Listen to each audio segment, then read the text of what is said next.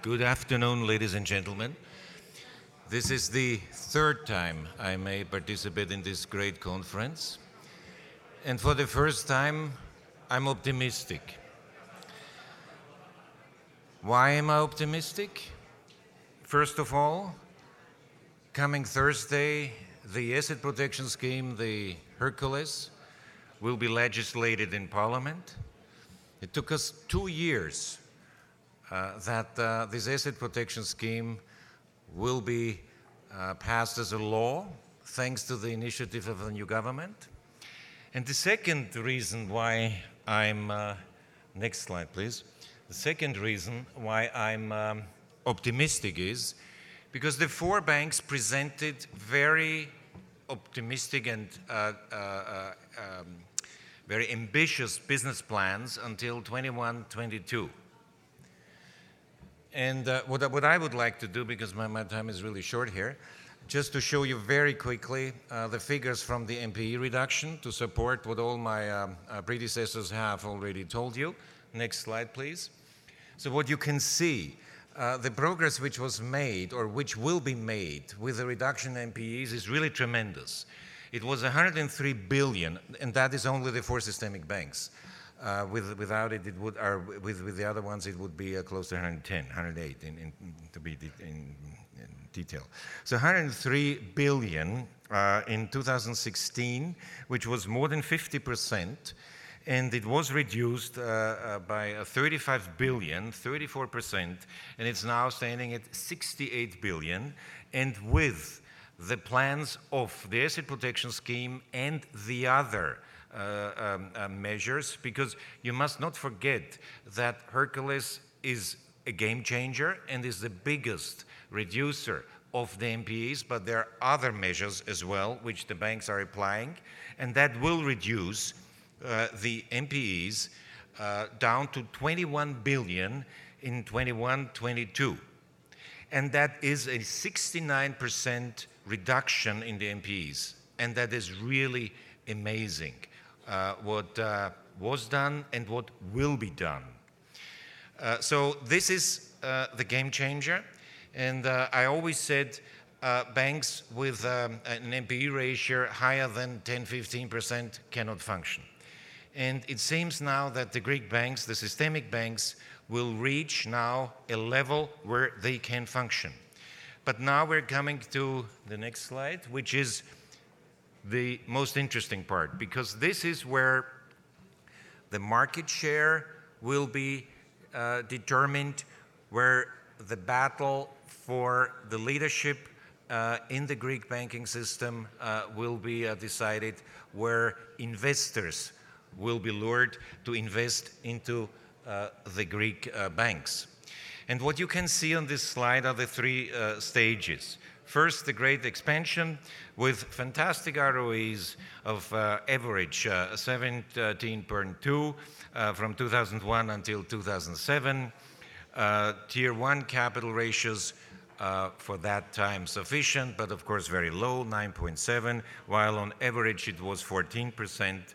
And then the big crisis period from 2008 to 2017 with negative ROEs for the Greek banks. The capital ratios, though, have been or were improved. Why? Because the deleveraging was already taking place, and the ROE of the global banks was 8%. And now, from 2018 onwards, that is the new reality. And the new reality will be positive ROEs. And the business plans which we have seen from the four banks, they show that most of them will have an ROE higher than 10%. This is very, very positive and good news. But is that easy? No, it's definitely not. Because how can you win this battle? You can only win this battle reducing cost. It was already mentioned cost of risk, which of course will be much lower with the asset protection scheme and the other measures, but also the FTEs need to be reduced, and that's going to be really, really difficult. We have seen it now with Piraeus, the resistance, but we expect the same with the other banks as well. And where else can the banks make the money and the revenues? Well, it will be new products, it will be better service, and hopefully not a downward spiral with a price war. This is what we are very concerned about, that this might happen. But there are other factors as well which might challenge those positive and optimistic ROE projections.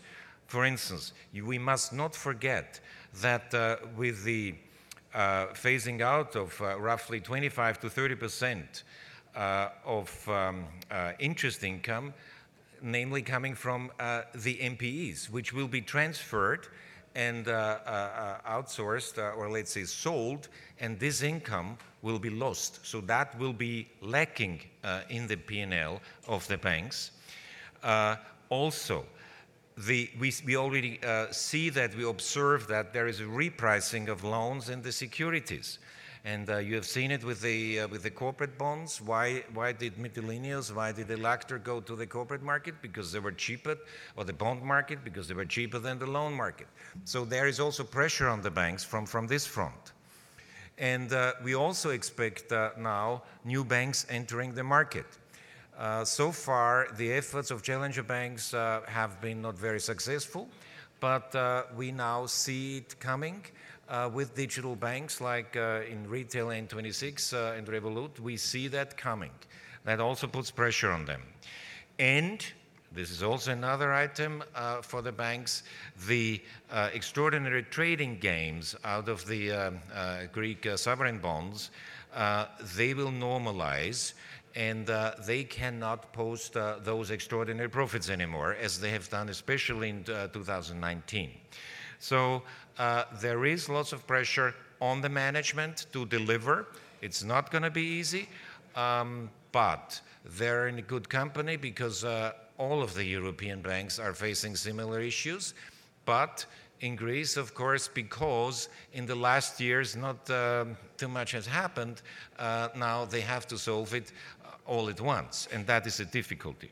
But we are optimistic that the Greek banks will reach European ROE levels in 21-22.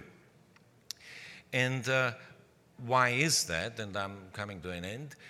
Because I'm a foreigner, and what I've seen now, for the first time in 2019, people and all the stakeholders wanted to really understand the issues and the problems. And, you know, you have a new government, the new government fully understood the issues, and they took leadership. The European institutions now fully understood the issues, and it was mentioned by the bankers before. SSM, DG Comp, was very cooperative, very understanding, especially regarding the asset protection scheme, but also with the other situation of the banks. So also, other investors, very understanding.